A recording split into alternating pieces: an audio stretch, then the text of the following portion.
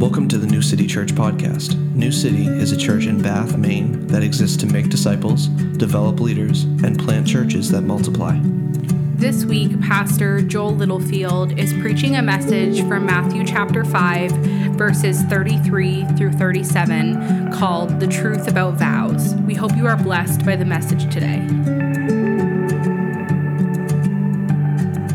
I am going to read our scripture passage for today. It's Matthew chapter 5, verses 33 through 37. Again, you have heard that it was said to those of old, "You shall not swear falsely, but shall perform to the Lord what you have sworn."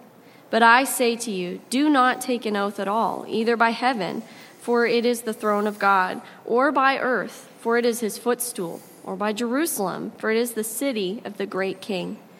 And do not take an oath by your head, for you cannot make one hair white or black.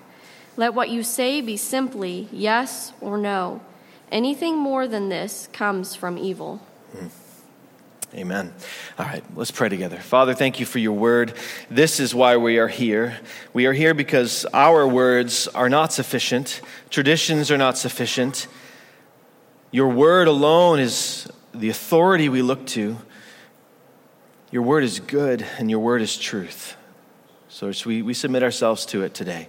I pray that the teaching of your word would be clear, that you'd speak through me, and that you'd give each person ears to hear what you would say to them and to this body collectively, and how you are equipping us with these words to be more faithful to you, stewards of the gospel. I pray that the non-believing heart in this room today would become a believing heart full of faith in Jesus. I pray that the one who is doubting would be filled with confidence because you are a God of truth. I pray that you take us all today and point our eyes to Jesus Christ, and that there would not be a soul in this room that is left uncomforted, unhelped, unhealed, but that we would all look to Jesus today and find hope in the gospel and truth in your word. Lord, set us free by your truth. We love you, Lord. Speak to us now and teach us in Jesus' name. Amen. Amen. So if you are a guest, just to be clear with what we do here, we go through books of the Bible. We're in Matthew. Matthew chapter 5 is where we are. And we've been in some pretty serious topics. The week before last, we covered the topic of lust. And Jesus made a very clear statement about what it is to truly lust after somebody. And that sin, the sin of adultery, begins in the heart. To lust after a person in your heart is to already have committed adultery with them. Then the next week, we talked about divorce and the law about divorce, that in that day, though there was a great abuse and people were being discarded, women were being discarded and just left because, well, a husband may not have liked the way she cooked breakfast. Jesus steps in as truly the hero and brings great clarity and puts some good confines and guardrails around marriage and tells us how incredible marriage is between man and woman that's submitted to God. And today, this one may seem a little bit more trivial, but the truth is it's extremely important. We're talking about the truth. We're dealing today with an issue of character that affects everyone in this room. So last week, if you weren't married and you're like, well, that's an issue of divorce, I can tune out. Or in the week before, like, I don't deal with lust, I don't have to listen. Well, this one most definitely covers every single person in this room. If you've ever uttered the words, I promise, or I swear, then you will be able to relate to this. If you've never made a promise and have never invoked another name to ratify that promise, then I'm sure you've been on the receiving end of a broken promise, of an oath that someone broke. We can all relate to the fact that truth matters. Being able to listen to somebody and have them say something to you that means something to them. They're speaking something that is truthful. That is important.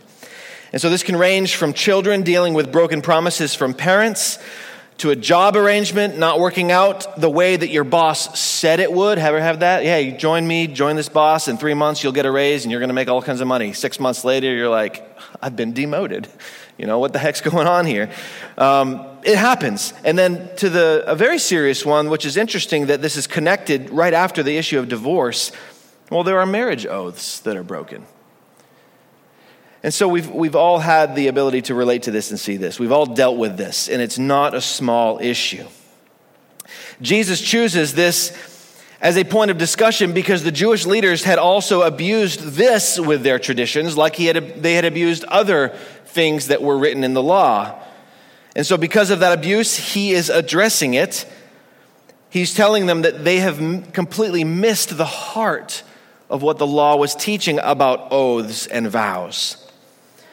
The law in consideration is actually a mix of several different places in the Torah, those first 5 books of the Bible, Genesis through Deuteronomy, considered the law of Moses. And it touches on at least 3 of the 10 commandments, the first, the third, and the 9th. The one that speaks about having God before all. The third one, anybody know the third commandment? Yeah, don't take the Lord's name in vain. And then the 9th commandment. Anybody know the 9th commandment? What's that? Leave it to the church planter up front. Don't bear false witness, addressing lying. So the picture we need in view here, what we need in view at the beginning of this study and this look at this text is we need the perfect truthfulness of God in view. The point of this is not to just peg us all as liars and then leave us all leaving hopeless. What we want to do is look to Christ and look to God, who is the truthful one. He is the truth. And that's so good about God. We speak about God and we're speaking about the truth. We listen to God and we're hearing truth always. He never lies. He cannot lie. Isn't that amazing? To have somebody in your life that cannot lie and will never lie. The problem that we're addressing with these texts before us and Christ's interpretation of them is that the sin that has corrupted the entire world has made humans untrustworthy. Because of sin in the world, people are generally seen as untrustworthy, which is why we need oaths, which is why there are vows and promises that are made.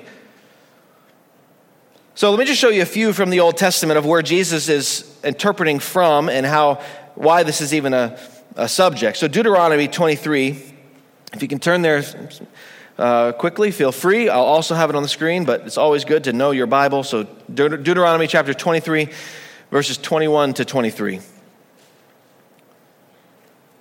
says, if you make a vow to the Lord your God, you shall not delay fulfilling it. For the Lord your God will surely require it of you, and you will be guilty of sin. But if you refrain from vowing, you will not be guilty of sin. You shall be careful to do what has passed your lips, for you have voluntarily vowed to the Lord your God what you have promised with your mouth. That one's very clear. Don't you love that? It's just a good law. If you make a vow, keep it. If you break it, you've sinned. If you refrain from vowing, you will not be guilty of that sin, of breaking the vow. Look at Ecclesiastes chapter 5, verses 1 through 7. Again, probably drawing from several places, Jesus, as he's looking at this law. But Ecclesiastes 5, 1 through 7 says, guard your steps when you go to the house of God.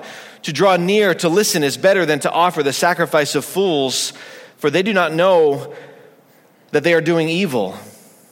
Be not rash with your mouth, nor let your heart be hasty to utter a word before God. For God is in heaven and you are on earth. Therefore, let your words be few. That's a wisdom right there. For a dream comes with much business, and fool's voice with many words. When you vow a vow to God, do not delay paying it, for he has no pleasure in fools. Pay what you vow. It is better that you should not vow than that you should vow and not pay it. Let not your mouth lead you into sin, and do not say before the messenger that it was a mistake. Why should God be angry at your voice and destroy the work of your hands? For when dreams increase and words grow many, there is vanity, but God is the one you must fear.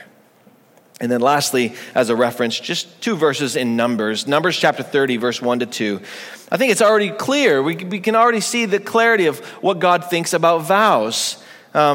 Be careful with what comes out of your mouth. Where there's many words, there's great sin. Think about how often you've been talking to somebody and then your words just ramble, and you make promises that you can't keep. And you say things that you never intend to do, but because you like to speak, sometimes you like to hear your own voice. You say things that you regret later. Numbers 30, verse 1-2 says, Moses spoke to the heads of the tribes of the people of Israel, saying, "This is what the Lord has commanded. If a man vows a vow to the Lord or swears an oath to bind himself by a pledge, he shall not break his word. He shall do according to all that proceeds out of his mouth." Vows were addressed in the law, and God was clear about it. But traditions had crept in, and the way that the Jewish leaders and these Pharisees were treating it were not getting at the heart of what the law was saying. So we take these passages, and there are others, and we can conclude that God cares about vows and oaths. He certainly has care about them, which is why he's speaking about them. He wants us to be people of integrity. Isn't that clear? He wants you and I, men and women of faith, men and women who claim to be Christians, he wants us to be people of integrity. So think about, are you a person of integrity? Do you do what you say you're going to do? Are you trustworthy? Can people trust you? So what had the Jewish leaders done, what they had done with this, and what it had turned into, is what caused Jesus to bring this teaching up. And this is where this seems to touch on the third command. Third command says, "You shall not take the name of the Lord your God in vain, for the Lord will not hold him guiltless who takes his name in vain." What does this have to do with vows? Taking the Lord's name in vain. And I think it has everything to do with it. So what the Pharisees had done was, instead of taking the Lord's name in an oath or a vow, they began taking other names of lesser value in order to make vows, names of far lesser value than God, and they would swear by them. You saw it in the text. See where it says that? Look again at verse 34. "But I say to you, do not take an oath at all, either by heaven," there's one, "for it is the throne of God, or by earth," there's another one, "or by Jerusalem, or by your own head." He's listing these things off because this is what these Pharisees and Jewish leaders had begun doing. Instead of swearing by God, they would swear by these lesser things, and as a result, they were taking the Lord's name in vain, but they didn't even realize it. Jesus lists them off: heaven, earth, Jerusalem, and the head of man. So the thought was, here's the thought, again, loopholes. Loopholes, just as with divorce and as with lust. If we use a lesser name than God's holy name and then we break the oath, we can't be accused of breaking the law because we're not using God's name. If we use a lesser name like Jerusalem or heaven or earth or my own head, basically like swearing on your own life, then I can't be guilty of breaking the vow. And Jesus steps in and says, you're missing the heart of it. And in fact, you're still breaking the oath, and here is how. So we see the problem with this. This is telling of a person's worldview and their theology. It's telling of how a person sees the world. If you can swear by anything and think that God isn't involved with that thing, then you don't understand who God is. If you don't understand the omniscience, the omnipresence of God, that he is everywhere, so that swear by anything God sees you, then you don't understand God. You don't understand the biblical view of God. He sees you, he knows you, he's watching you. Nothing gets past him. The Jewish worldview had always been that God is creator, he sees everything, he knows everything, and he's the judge of all. That's in the Jewish scriptures. They had forgotten that. Their traditions had clouded them, and they thought they were actually able to get away with breaking this law. So through time and gradual compromise, the Jews were basically teaching people how to lie. That's what the teaching had become. Not be honest, be a person of integrity, but here's how you can lie and not break the law. Here's how you can be a man of compromise and be okay with God. But they were dead wrong. Have you ever done that?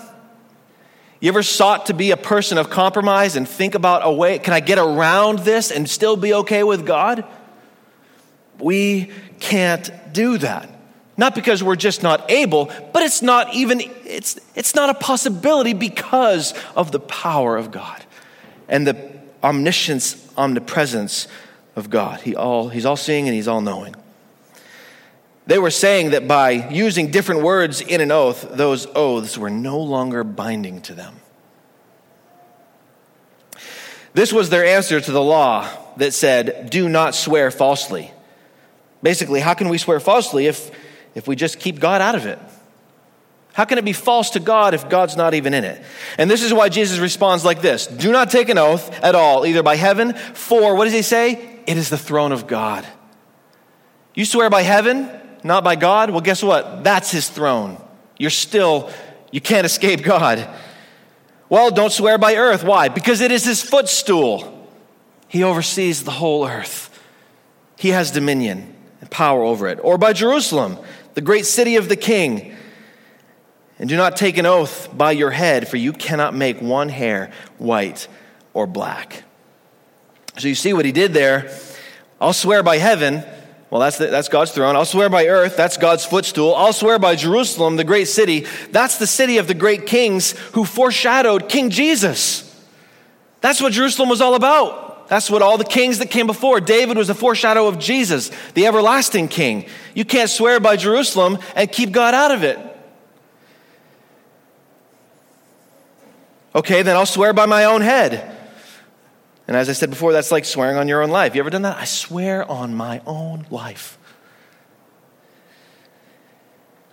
If what I say does not happen, you can take my life. It's ultimately what's being said. Well, all life belongs to God. So even then, you are still making an oath and joining it to the name of the Lord. Look at the last part of verse 36. Interesting. You cannot make one hair white or black. What's this all about? He's saying this is how little control you have over your own life. God is the one who knows the number of hairs on your head. You can't even control when you go gray. You swear by your head? That does nothing. You can't even make one hair white or black. You don't have control over your head. God is the giver of life. To swear by your life is still a binding oath in the eyes of God. So you see how loopholes, they just don't work. Don't be people who look for loopholes. We do it all the time in marriage. We do it in work. We do it in relationships. We do it in ways of trying to get others to think we're honest, people of integrity. But God sees it.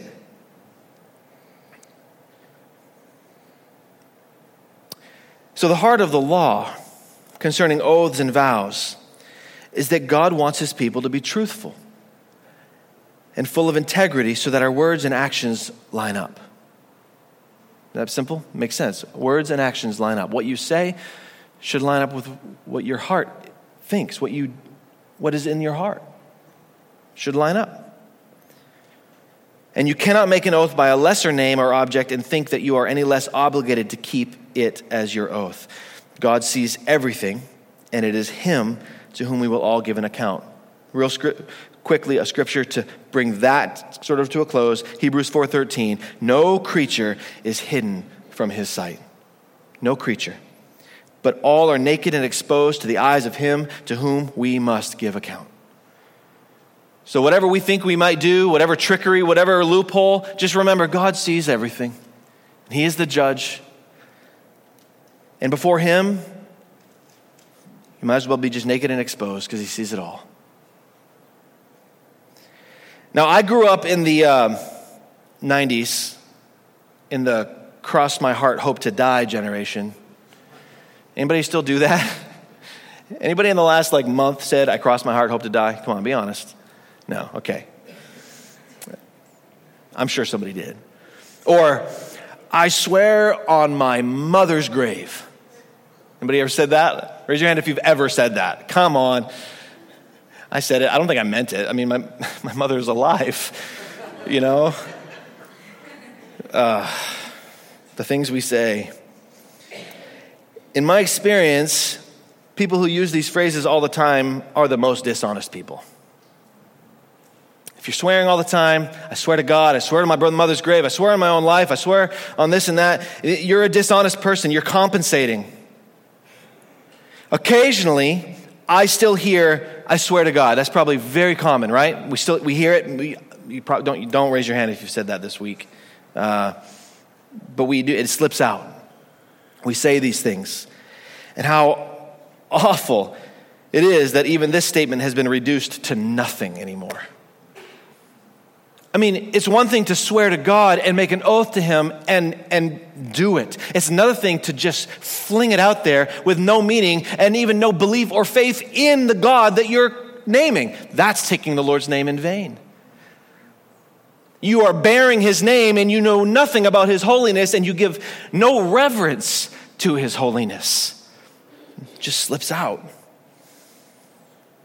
Essentially, the Jews had mastered the art of twisting Scripture to allow for lying without the judgment of God. Here's what Matthew Henry says: the worse men are, the less they are bound by oaths. The better they are, the less there is need for them. Hold on to that. That's true. You should not need so many oaths or to swear by this or that. We as Christian people should just be truthful. Now, I'm going to address later on, what about the heart? The heart is a lying mess, full of idols, and you need the gospel of redemption to change you so that you are not just held captive by the habitual lying that so many of us grew up with. I made an art out of lying. I just shared this with my kids the other day. I remember it was my first day of school. I'm on the bus. These kids had no idea who I was. It was my opportunity to paint a picture of who I was. So I sat next to a kid. He owned a dirt bike. Oh, I own a dirt bike. No, I did not own a dirt bike. Oh yeah, we go dirt biking all the time and I've got this racetrack. Me too. Kids are so evil. But this is what I did. I thought it was great. I want them all to think. So I just made up a story. I had no thought about it. Maybe later I had a little conviction, like I shouldn't have done that maybe. And how am I going to dig out of this when I invite him to my house? Because I did want friends, you know? Man, is that not telling the depth of the despair? And it's not just a cute little kid thing and we're laughing, but that is evidence of the sin that is in the human heart. Nobody taught me to do that. I just knew how. I was really good at it. Some of you are good at lying too. Don't brag about that. It's not something to put on the resume. This is the heart of the matter. When God is valued, loved, and worshiped, people are truthful. When God is loved, valued, and worshiped, they're truthful because he is the highest good and motivation for integrity. Because God is truth, when he is our focus and our attention, we want to be truthful people when he is in view.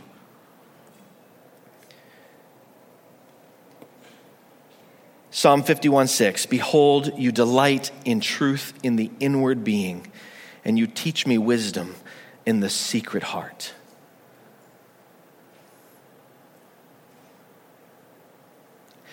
That's where God wants to see truth, not just oaths that are empty, vows that mean nothing.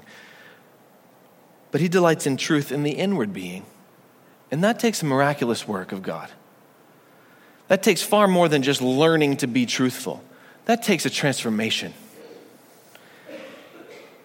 To be somebody whose identity isn't liar, but truth teller, takes a transformation of God. And I would hope that that's actually why we're all here.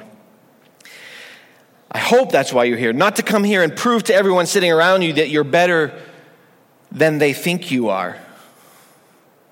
That's not why we come to church. That's not why we gather, to prove to other people that we're better than they think. But we're ultimately here to admit before God our constant need for him.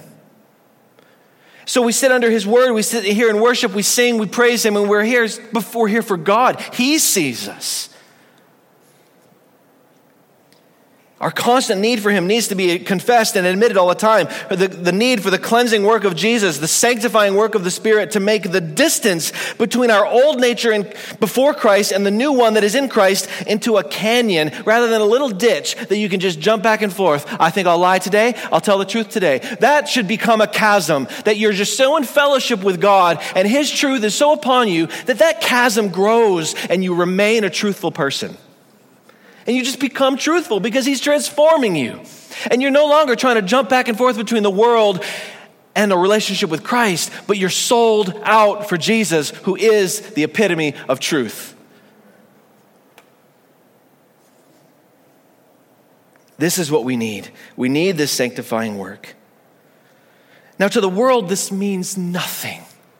the world, this means nothing. You have a seminar on truth or lying. It's the way of life. To lie and get out of things, to say untruthful things, to get a better deal, to get a better job, to get into a relationship that you shouldn't be in anyway, but then you lie so that you can, and so you can have that fling for a moment. But that's the world. It's not the church. It's not the way of Christ. To the world, it's, what's the big deal? I swear on my mother's grave. I swear on my father's life. I swear by the urn of my dear Aunt Fiona. Whatever you can come up with. All of these are really just forms of idolatry. Ultimately what that is. Because in these cases, when somebody just swears by all these different things, God's ability to see and know all things has been sidestepped. For dead or living relatives who are nowhere near as important as your Creator in heaven. God is the ultimate. He is the most important. It is before Him that we will give an account. Now, just to kind of come back to the text and maybe answer some questions. So is Christ actually prohibiting promises and oaths? Is He saying, don't ever make a promise and don't ever make an oath? No, I don't think He is saying that. Jesus spoke under an oath in Matthew 26. You can make a little mark there and go there later. But basically when He's under trial, they say, do you swear? And then Jesus answered. Right? He didn't prohibit the oath there. He just, under the court, He spoke His word. At least 3 times, Paul, the apostle, called on God as His witness. Now you recognize it, right? As God is my witness. That's swearing or making an oath. That's what he's doing. He did it to bolster the words that he was speaking to the church and to increase their faith. My words are as good as what God has said, is ultimately what Paul was saying. And then God himself swore by Himself. Just so you know, you can't do that. We don't have that kind of authority. See, God says, I don't swear by anyone other than myself because there is no one higher than myself. So God swears by His own name, and that is the highest level of an oath that you can achieve. Hebrews chapter 6, verse 13. I'll have it on the screen just for time's sake. You feel free to turn there and put a mark there if you want to study it later. But Hebrews chapter 6, beginning in verse 13, says, For when God made a promise to Abraham, since he had no one greater by whom to swear, he swore by himself, saying, Surely I will bless you and multiply you. And thus Abraham, having patiently waited, obtained the promise. For people swear by something greater than themselves, and in all their disputes, an oath is final for confirmation.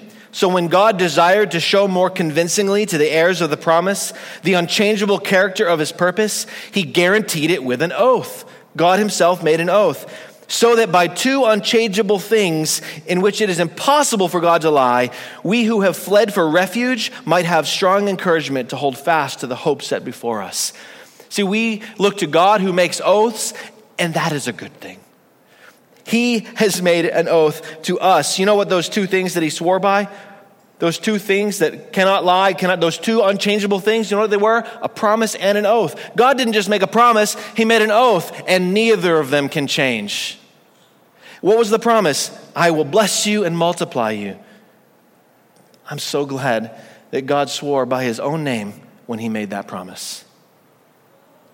Not only was He already truthful, but to increase and strengthen, He gives it to us and says, I'm making an oath and a promise, and I'm not a liar. You can trust me. I will bless you. I will multiply you. So it can't be that oaths are all bad, because the entire system of our salvation is built upon what? A covenant. The entire system of our redemption is built on a covenant. Even the old covenant was a promise. God promised. So it was an oath, it was a promise that God would perform His faithfulness. The covenant that God made was with another party. Who was that? Abraham, Israel, the children of God. But God knew that Abraham and the future people of Israel would not always uphold the faithfulness to the covenant. So he himself swore by himself, I will bless you and multiply you. And he made a covenant with them. And in that covenant of law and sacrifice, what were we pointed to? Jesus Christ. Ultimately pointed to Christ, in whose blood the new covenant would be sealed. God made a covenant with Abraham. If you remember in Genesis, Abraham was put to sleep. God did the traditional form of covenant making, sacrificing animals, creating a walkway between the sacrifices, and God walked through. Normally, the two parties making the covenant would walk through together, whether it was a contract for some land or whatever it was. God put Abraham to sleep, and he went through and made the covenant himself. You guys see what that's saying? Abraham could never have kept the covenant. God is saying, I will keep this covenant with you, and ultimately, it's through Jesus Christ. The everlasting King of Kings, the one who would save his people and ultimately bring eternal blessing. And the kingdom would multiply and fulfill all that God had promised to Abraham. This new covenant is incredible. It's a covenant of grace, not a covenant of works. It's a promise that hinges on a finished work. So now we look at this in Jesus, and we look at the new covenant, the new promise, and we look at an already done, already finished work. No more sacrifices. The law of God being fulfilled in Christ. We now place our faith in him, and we obtain the promise of blessing that was promised to Abraham. We get that. All of this is an oath. And so the reason I point you to this oath and promise is because this is how we understand what God wants from us in the promises and the vows that we make to other people and how we live our lives before him. Notice what Jesus says as he wraps up this portion of text. He simply says this, let what you say be simply yes or no. Anything more than that, this comes from evil. Pretty straightforward. I hope that we all would want to live our lives by that. That we would just be yes or no people. And that what we say matters because we live our lives before God. When you make a promise or you do commit to something or someone asks you if you're able to fulfill a task for them, you ever been there? You say yes and they're like, do you promise? And you're like, do I have to promise? That's the world we live in. People don't believe anybody. We've been so burned by people. We need promises. But when you're in that situation, when that's what you're asked, whatever the scenario might be, remember that it is because of evil that yes or no is not enough. So if you're tempted to say something more than yes or no, at least from this text know that we need to be thinking about this. What is the motivation of our heart that we can't just say yes or no to the person? And the reason why we would want to say something more than just yes or no, or swear by something, it's not rooted in God. It's rooted in evil. That's what Jesus is saying. But the kingdom of Christ, through the church, is here to change this. That's why we are here. That's why Christ came. Our witness to the world and the church should be simply yes and no people, with sincerity and every intention to do what we say. Apply this to yourselves, all of your relationships, everything that you do where this scenario would come up. Think about this. What would happen if you were a faithful person of integrity and your yes and your no mattered? And it's not to say that we will never fall short of good intentions. It's not to say that you won't say yes at some point and maybe fail. That takes a whole lot of grace and forgiveness from everybody else. Sometimes it's the way that people respond to a failure that is also part of why this world has become a world of broken oaths. So the church needs to be more faithful and filled with integrity in our words, and also more gracious and loving and forgiving on the other side when people disappoint us. We will fall short of others' expectations at times. And so we lean on Christ's forgiveness for these things, and the gospel that he has loved us with becomes our motivation to do unto others as we would have them do unto us. Because ultimately, we don't want to be lied to, right? Nobody wants to be lied to. Nobody wants to have a broken oath. So we live that way in light of Christ and what he has done for us. And so, may we have less need for promises because our yes and no actually mean something. And should you need to make an oath, do not take the Lord's name in vain. I would just say, don't do it. Don't take it. And if you do swear by your Father in heaven, he sees you. His name means something. He is holy. Do not take his name in vain. Should you need to ensure someone that that you are telling the truth, here's something that you could say. Rather than I swear to God, or I swear by my mother's grave, all these things. You could say, because God is holy and truthful, and because he has saved my once lying heart by the gracious gift of his Son, I have no greater desire in my life than to uphold his word of truth. I don't need to swear by anything because I value Jesus Christ, the truth teller, the one who is truth, and I have no greater desire in my life than to emulate him. I don't need to swear. I actually listened to one pastor today or earlier this week said if he ever was in the situation where he was asked to put his hand on the Bible, he would actually say something like that. I don't need to put my hand on a Bible. I have the revealed Son of God who has saved my life.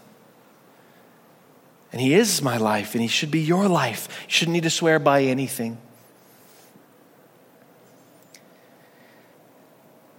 One last word for the person here who might be here and is not a Christian. I really want to emphasize this because I know that before I was a Christian, I had no desire to tell the truth. And even though I had maybe a little desire, I didn't feel the weight of it. It wasn't a God thing. It wasn't because of the law of God.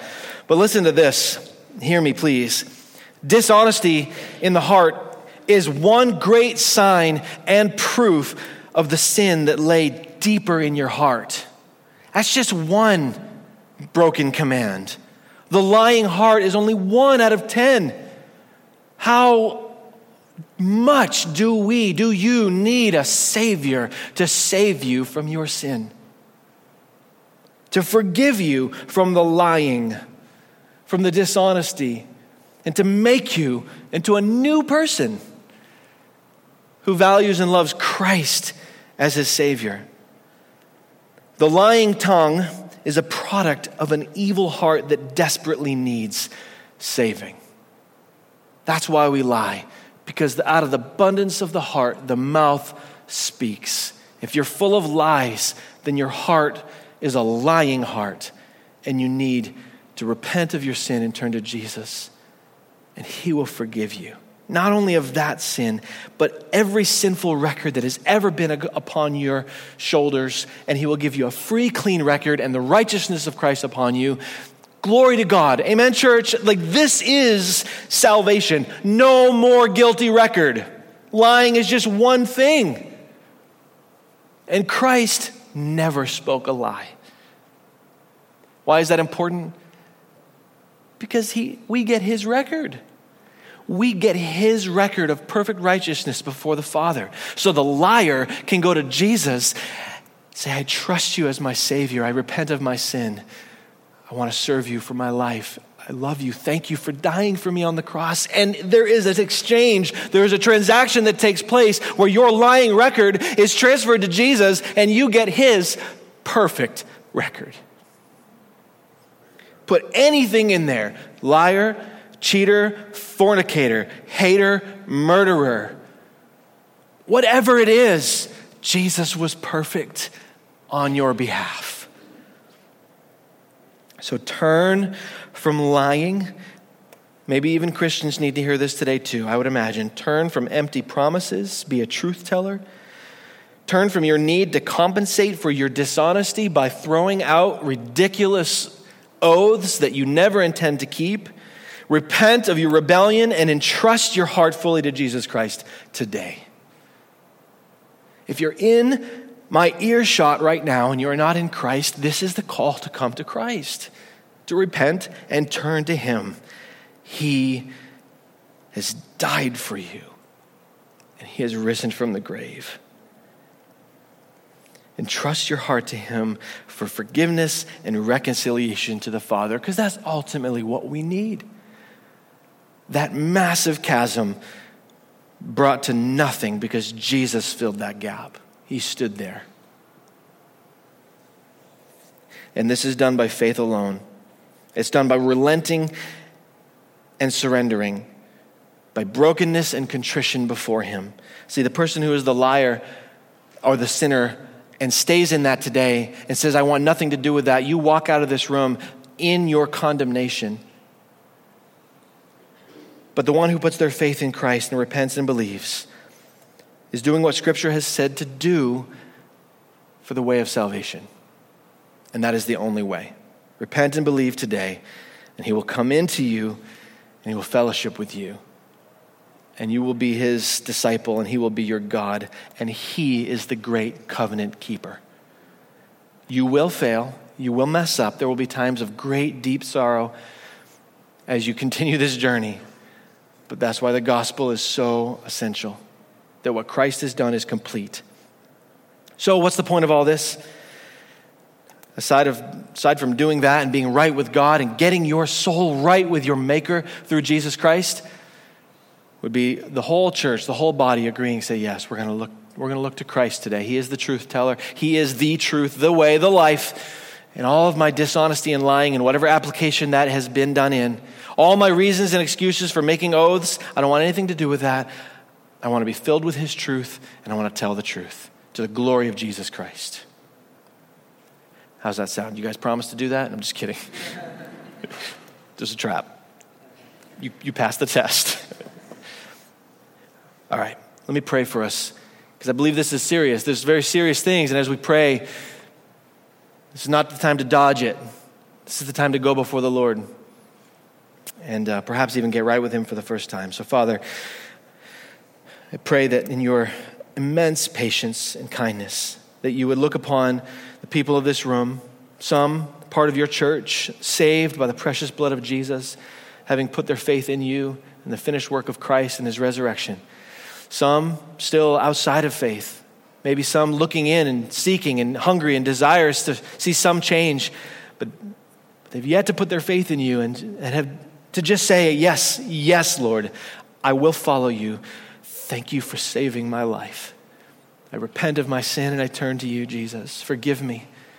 I pray whatever needs to be done in this congregation today, that you would do that work by your powerful Holy Spirit, and that your word would be like that seed that plants deep and is watered and grows and becomes mighty. Lord, that no bird of the air would come and pluck it away, that no sun, the trials of the world would not scorch any of the seed that's planted, but that it would just go deep, and that there would be not just surface level excitement for the things that we can get from you, but ultimate joy in our Savior, Jesus Christ.